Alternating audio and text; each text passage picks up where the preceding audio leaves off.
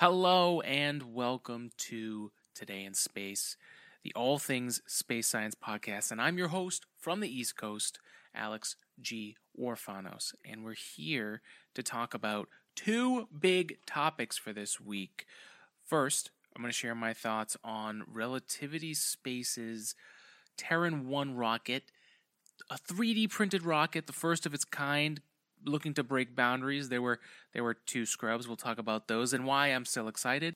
And for everyone just on the audio podcast, we had an update after we edited this episode. Relativity Space is going to try and launch Terran 1 again on March 22nd, 10 p.m. Eastern Daylight Time.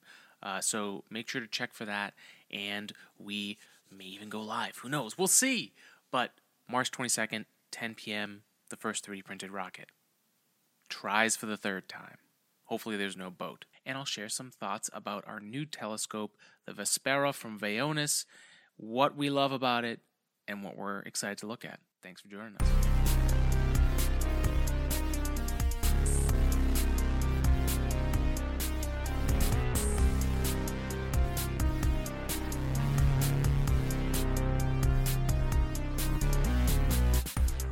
We are here, episode 301. We have a lot to talk about, so let's get into it.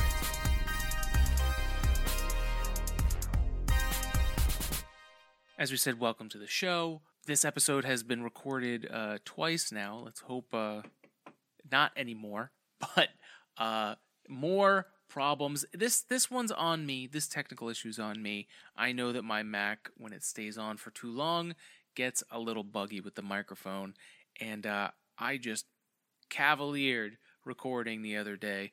It was kind of cool. We had the SpaceX CRS-27 launch on in the background while we recorded it. I was actually it was a crazy, for me, recording it was a lot of fun.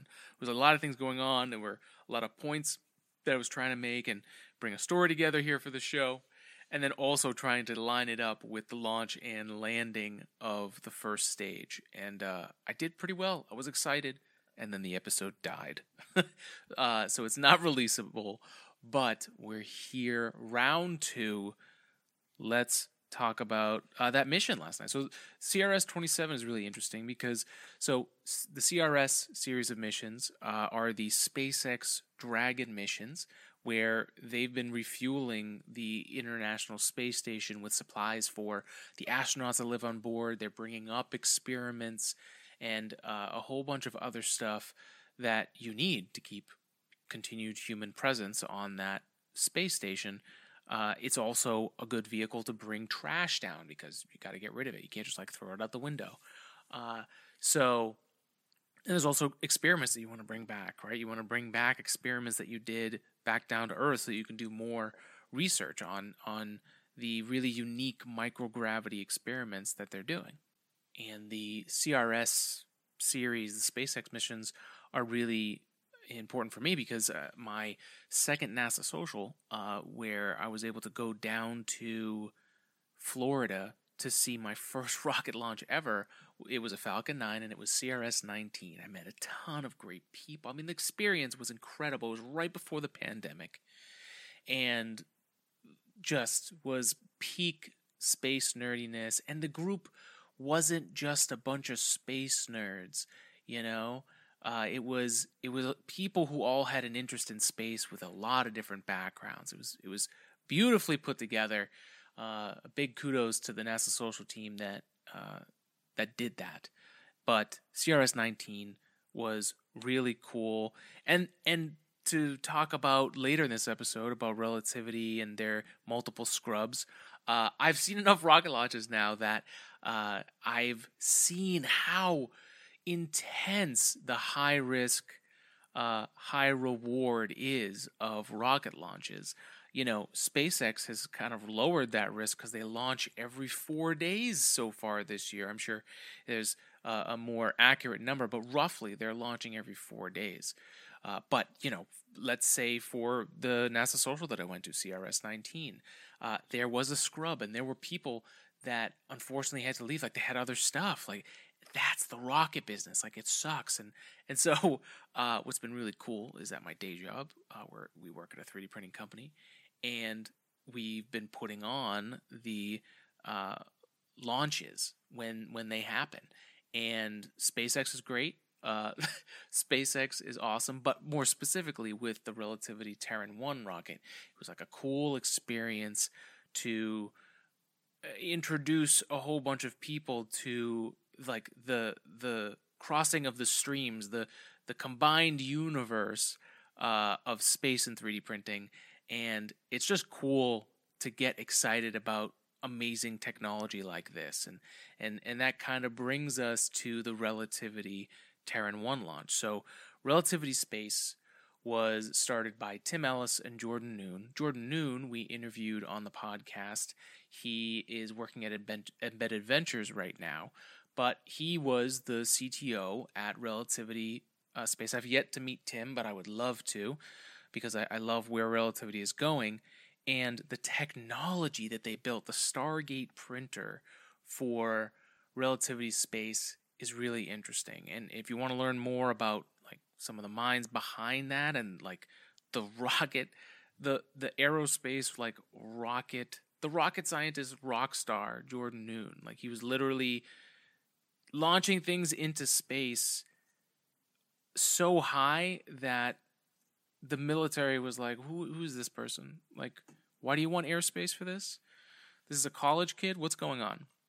So, it's really awesome conversation. I love what him and Jen O'Brien are doing over at Embedded Ventures. But that's time for another podcast, and we'll have to reach out and talk to them again. But for Relativity Space, the Stargate printer, to really oversimplify it, but you can go to relativity.space and check this out. I think that's the website. Let me just double check, because if they picked up that .space, that's pretty.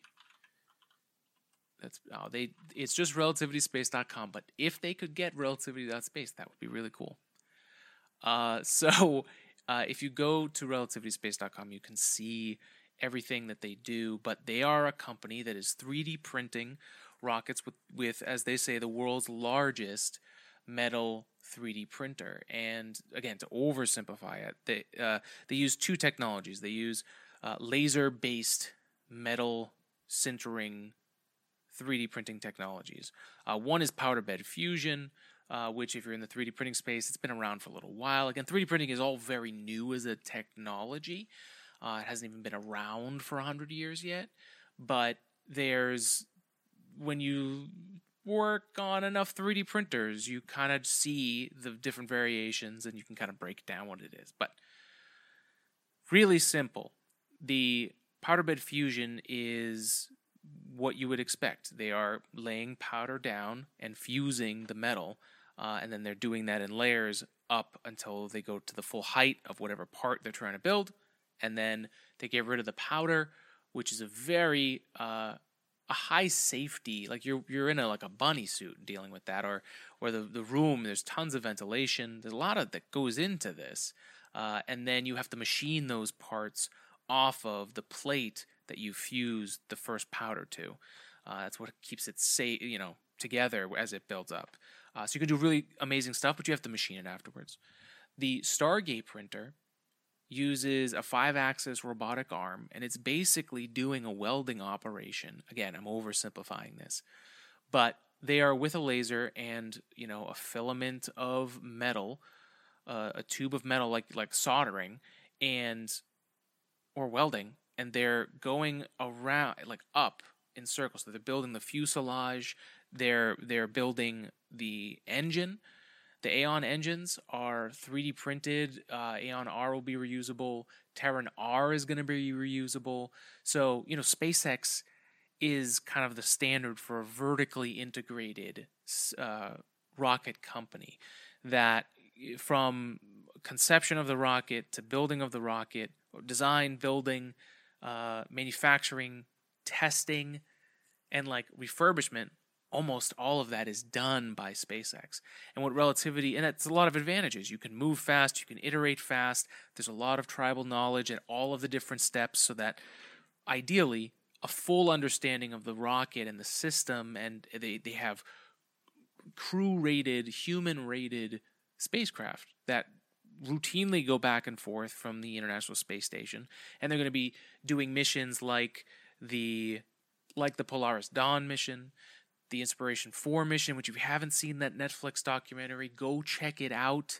We followed it as it was happening and watched it live, but the Netflix documentary captures the 4 Inspiration 4 astronauts and their journey from being regular citizens that won this thing with Jared Isaacman to then go to space in a Crew Dragon spacecraft. So SpaceX is doing a ton of stuff. And Relativity Space has a very similar mission statement as SpaceX, in that they want to help build the humanity's multiplanetary, interplanetary journey. And I'm butchering right now what their actual one is, so I apologize, Relativity Space. I am pulling up the internets right now. So Relativity Space is building humanity's multiplanetary future. And so it's very exciting, the potential of what Relativity can do. And so the Terran 1 is the very first 3D printed rocket to go on a test stand. Not only did it have wet dresses, which is, if you're not familiar with it, when you fully load the rocket with all the fuel, you don't do any of the countdown, you don't get anywhere close to, lighting that candle and launching that rocket, but you do everything leading up to that, which is a huge part of stabilizing a rocket, is making sure that you can fuel it and have control over it and it doesn't get out of control. So as far as a 3D printed rocket that is 85% 3D printed, has under 1,000 parts total of the whole system that was on the pad. And the payload, there is only a small 3D printed, it's the first 3D print that Relativity had in metal, and it was a failed print, but that doesn't matter. It's actually more unique that way. This is the first thing that was manipulated out of this amazing Stargate machine. And I mean, how can you not love the sci-fi reference? I mean, and it looks like Stargate. That's the craziest thing, is Relativity Space's Stargate machine is kind of printing something out of another dimension, out of the idea realm into reality. It's a wild technology, especially as someone that does work during the day with metals in additive manufacturing. So now a quick word from our sponsors. We've got Manscaped, where you can use our code SPACE, get 20% off the store for anything in there and free shipping. We've been using the Beard Pro kit, and it's been great. The Beard Hedger Pro. We've also got, there's so many things like just growing a beard itself. I've started using the beard oil. Man, that has really changed the beard game. Just that thick Greek hair, especially in the winter, it was just getting dry, and the oil has been great. So there's a lot of things like that I got to pick up some more of. But if you're looking for something, if you're a guy or you're looking for to buy for someone who's got lots of hair and you want the right tools for the job, Manscaped is there with all the stuff that you need, all the tools that you need. And if you're not a beard person, look, there's the Lawnmower 4.0 for hair in other places where you might need to groom. So check it out, manscaped.com, code word SPACE, 20% off, and free shipping. And now, back to the show and talking about 3D printed rockets. I started working in the 3D printing industry because I wanted to see the fusion of manufacturing in space. In my mind, it's a lot of the stuff that I would like to do is off Earth, is in orbit manufacturing, so that you can build large things like the Enterprise from Star Trek. You wouldn't be able to launch that with a rocket off of Earth. It would never get out of the gravitational well of Earth. So you would need to ship it up in pieces. And the only organization that of human beings that would be able to actually accomplish that with enough rockets to do that would be SpaceX right now. And they're not going to do that. They're making Starship. Yes, it has a few tankers that it has to fill it up after it gets to orbit, but that's not, it's not in the same league. So in-orbit manufacturing would allow you to build very massive structures, and that would allow you to completely change the vehicle that you would travel in space in. You could have many redundancies that you couldn't have before, and design things in ways that you couldn't design ever. So, and then there's also, one of the easiest things that we can use as a resource for buildings and prepping our time as we decide to send humans to the moon and to Mars eventually, sending rovers and machinery that can use the soil, the regolith, in situ on the planet to build structures before, and then you can start sending the bits and pieces. And once you have humans there, they really just have to put everything together.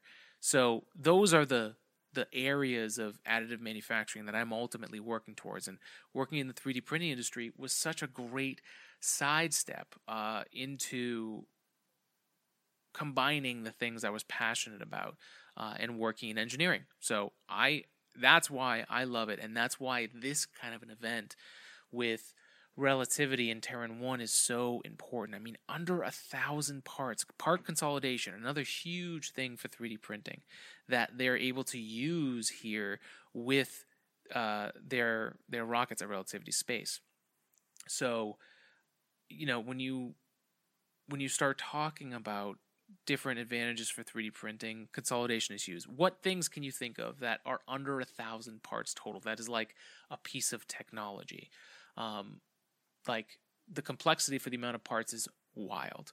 There's also iteration, right? This is not the very first rocket that they built. And one of the cool things about their manufacturing process is they actually X-ray the microstructure as they're printing it. So they get to detect voids and adjust the process and use software to drive their manufacturing process so that they're able to create something that can match the extremely high material science needs and manufacturing needs, microstructure needs of the aerospace industry. Think about the airliners that we fly every day. Those are engineered to the point where the material science is driving the safety. Like it's the physics of materials and structures, and which is a brutal class. Aerospace structures, man, if you like pain and you like learning things that are really fascinating, aerostructures, check it out. But 3D printed parts are a brand new way of using materials, especially metals. And the amount of money and time and research that has gone into metals that are forged or that are casted so that the microstructure of the metal is as reliable as they can get it. That's how they can reduce the weight of things and get things light enough to fly so that they're fuel efficient enough that you can just basically fly them across the country, stop to stop, refuel, check a few things, and go. Now, that's oversimplification of it, but that's why so many planes are able to do that. And we've seen that there were a lot of years where in many different types of planes that had that kind of reliability. So the aerospace industry, especially the space industry, is very slow to try new things for that kind of reason. There's so much risk, there's so much safety involved that, and I experienced this as an angsty aerospace engineer trying to get my degree. And there were some things at that time that were the go-to thing. Flight heritage, which is not a bad thing, but is something that can be overused to the point of preventing innovation. So, flight heritage is a way of tracking how many times has that thing I'm trying to put on my rocket gone to space, and how reliable was it in space? Because it's an unknown variable. Have you ever launched something into space? Is the vacuum of space going to change it? Are the extreme temperatures of the cold side and the side, or the dark side and the side facing the sun, the extreme temperatures on either end of that thing, and at the center where the greatest change in temperature is happening? Like, things rip apart, and there's the environment of space that you need to be able to test. But if you're so stringent and so stuck in using the same things over and over again because they have flight heritage, and there's not enough money to say, hey, yeah, go ahead, test that thing that you were thinking of. Like, it had to be companies like SpaceX and Relativity Space to put the risk on their back to reap the great rewards if they're successful. So with Relativity Space, I've done that a few times today. Relativity Space is showing us what a 3D printed metal system rocket can do. One that's 85% 3D printed. NASA would never put on the first time a full rocket like this on the launch pad that was 85% 3D printed. They would have done one that was 30% before that, and maybe 10% before that. It would have been much more progressive. Not very conservative, not as progressive as this, which is their first launch attempt and fueling of a rocket and launching of a rocket is 85%. And I'm sure they're going to want to push that as far as possible. So we were very excited to see that. I'm very impressed with the team that's involved with the operations of the rocket. Like, they were able to go, they had 2 3-hour windows that they could work in which they were able to launch the rocket in their designated time on the range. So the first time they went through the 3 hours of the window, and basically they ran out of time addressing the issues with the rocket. There were a few things. I'll add some more info in the episode notes if you want to learn more about it. But briefly, a lot of the issues seemed to be that when they ran into something that didn't look quite right, they had an abort at like 1 minute and 10 seconds where they didn't see something they liked, which paused long enough while they were figuring it out, where they had to recycle the fuel to keep the cryogenic temperatures and to kind of remix that methane, because that methane oxygen mixture they use for the fuel, the methane loses its potency, so they have to refresh it so that there's enough of it. So it's the right mixture for performance. So that basically was that first day. It was very exciting, but it was also brutal to have like 3 hours, and every time it reset, it was like 45 minutes or almost an hour before the next thing. So for me, I was loving the ride, because to see them save the rocket, which is to go to the point of almost lighting the engines and then taking all the fuel out and making it safe for people to go to the pad again, making the rocket safe so it doesn't blow up. Like, they did that on that first run and didn't have any issues there.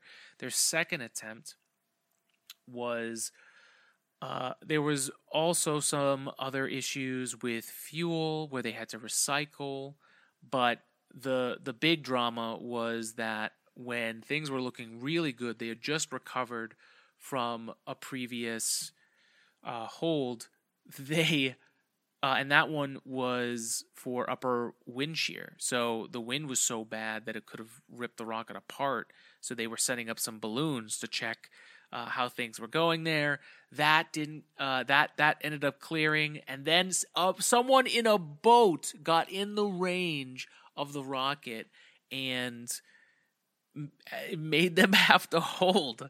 Like, the Navy must have just took their stuff over there and just ripped them a new one. I would have, but I was pissed. But but it's not the first time that a boat has held up a rocket launch. I remember a few years ago, this has happened before. It's Florida.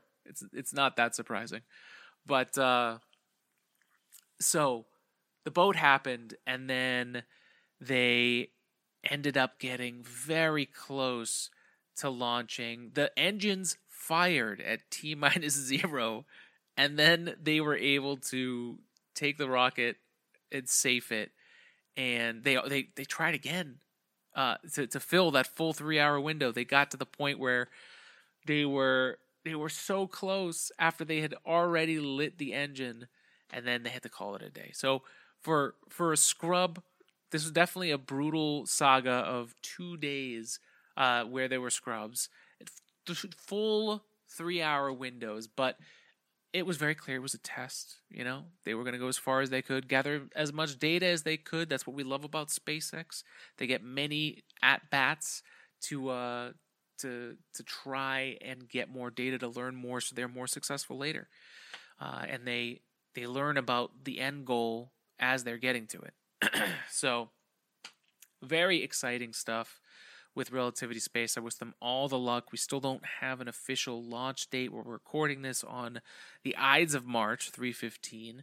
Also, Happy Pi Day, 3.14159. And I tell this every year on Pi Day. My school, Worcester Polytech, in the fight song, we say pi. That's how nerdy we were. Moving on. So, Relativity Space, we'll if you follow us on Today in Space Pod or Today in Space Pod on Instagram, and of course Today in Space on TikTok, check us out there. We will be keeping you guys up to date on that because we're very excited to see the first 3D printed rocket light. We can light a 3D printed candle, folks. This is exciting. So we'll keep you updated on that. And let's close out with a little bit about our new telescope. All right, so our new telescope is the Vespera observation station from Vaonis. Vaonis is a company out of France. We actually had the chance to interview, that's how I found out about Vaonis. I had a chance to interview Cyril Dupuis, who is the CEO. We learned about his STEM origin story in the episode, how he was into optics and telescopes and astronomy, and then he had this opportunity to start this company and make observation of the stars a more regular thing, more accessible, and something that you can then just enjoy the experience of observing the stars and not be tinkering with the telescope to get it to work or setting it up every single time. And that's a major reason why I ended up getting the pre-order for the telescope. Now, the pre-order, I ended up saving some money on it. Right now, it is available on Vaonis.com. They are selling it. There's some other resellers of telescopes that have it as well. But it is right now essentially $2,500 US. So it's a lot of money. Don't get me wrong. I probably wouldn't have gotten it at that price, but it was $14.99 for pre-order, and I definitely lucked out on that. They had some delays in shipping. It did take them a while to get it to me, but they delivered me a solid product, and we're not in any way sponsored by Vaonis, although I definitely tried. But we'll see. We'll keep posting about it. We'll see what happens. But right now, this is just a customer, myself. And the reason that we buy, why did we buy this telescope? I have a Newtonian telescope in my basement. And if there's anyone that knows how to fix this, please let me know. Please email us at todayinspacepodcast@gmail.com. But the Newtonian telescope, the lens is out of whack, and I think it needs to be, there are 3 bolts that align the angle of it and kind of the height. So I definitely messed around with it and messed it up. So I have no idea how to fix that. But I figured if I have a telescope that is looking at the right thing and we know what it looks like, I can tune the other telescope to that. I don't think that's how it works, but that was my hope. So if you know a better way or someone who I can talk to about this, please let us know. Today is spacepodcast@gmail.com.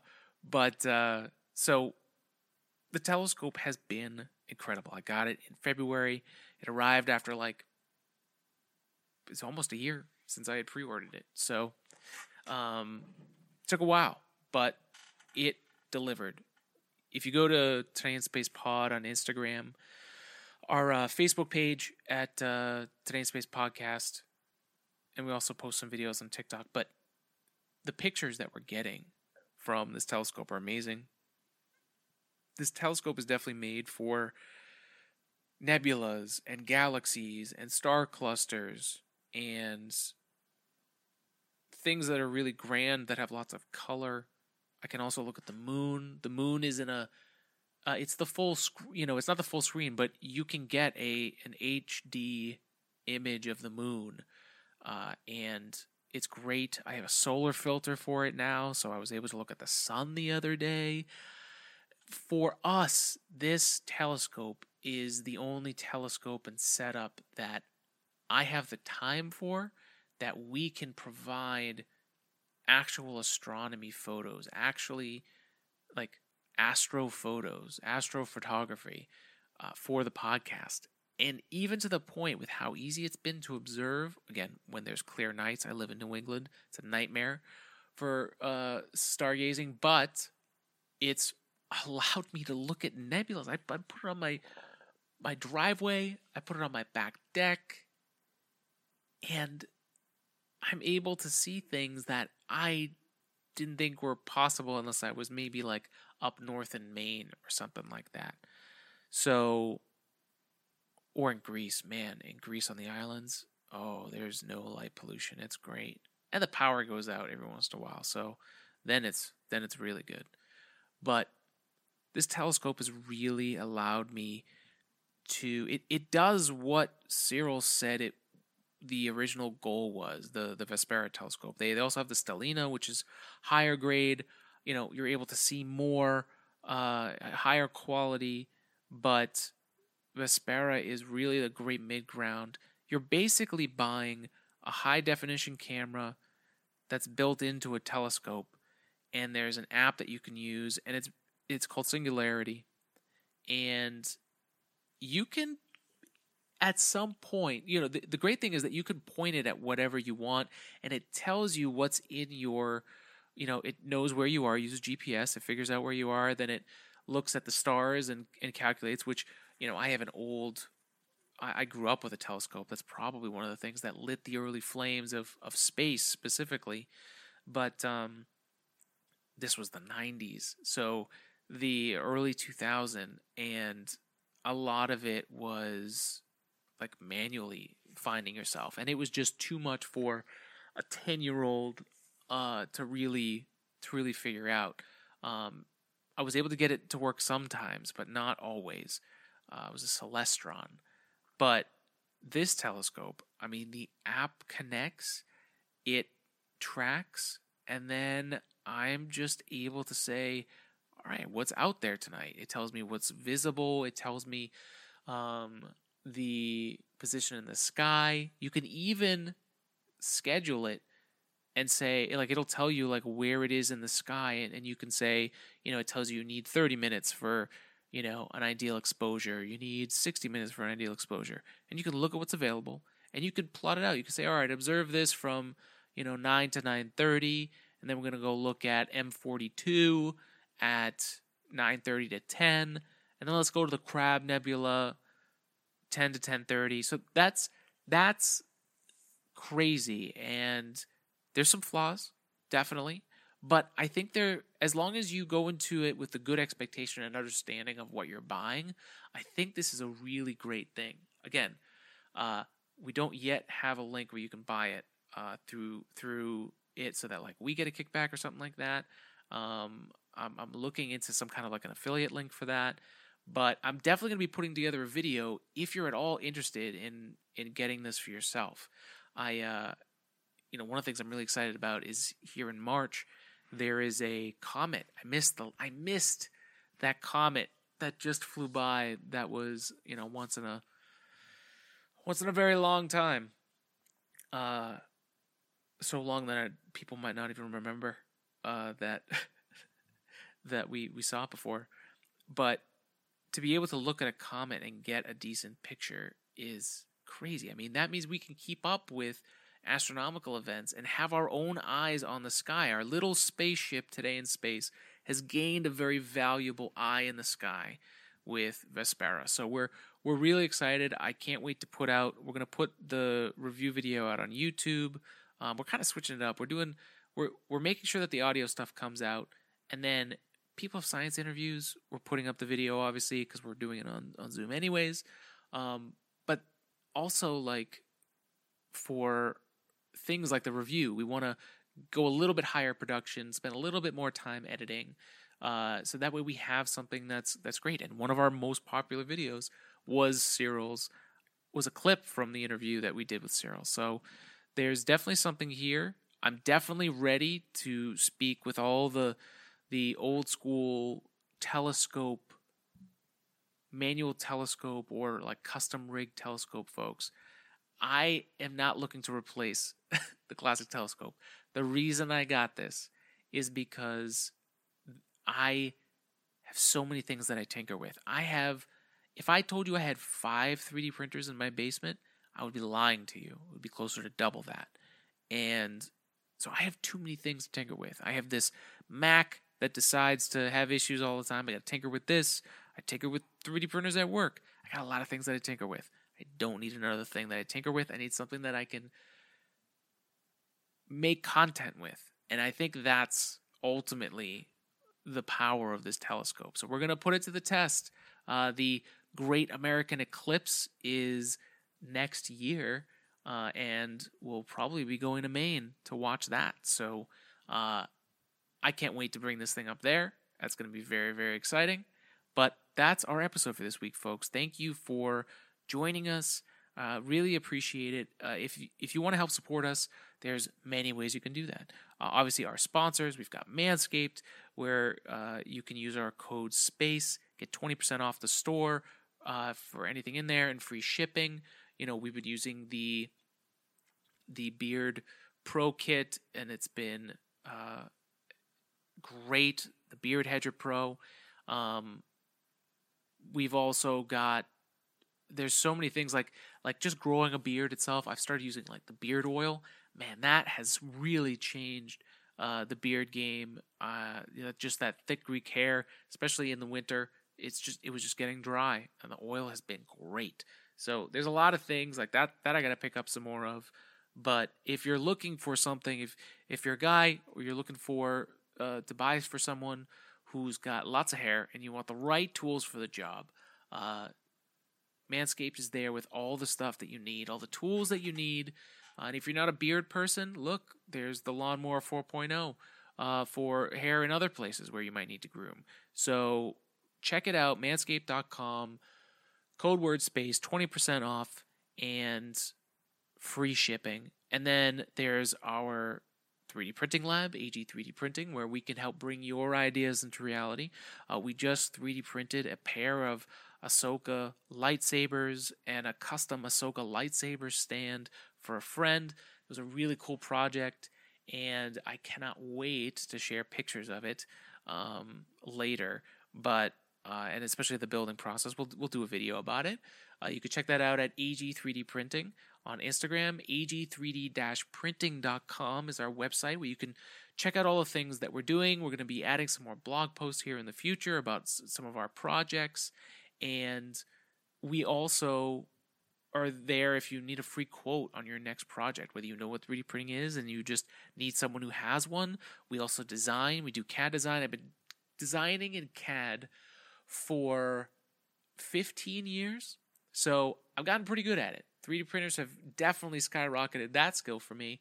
So we're able to get designs down real fast, help you out with making something. Maybe you tried a 3D printing shop and it was a disaster and you're looking for someone who knows what they're doing. We will tell you if we can't do it. But we'll point you in the right direction. We are here to bring ideas into reality.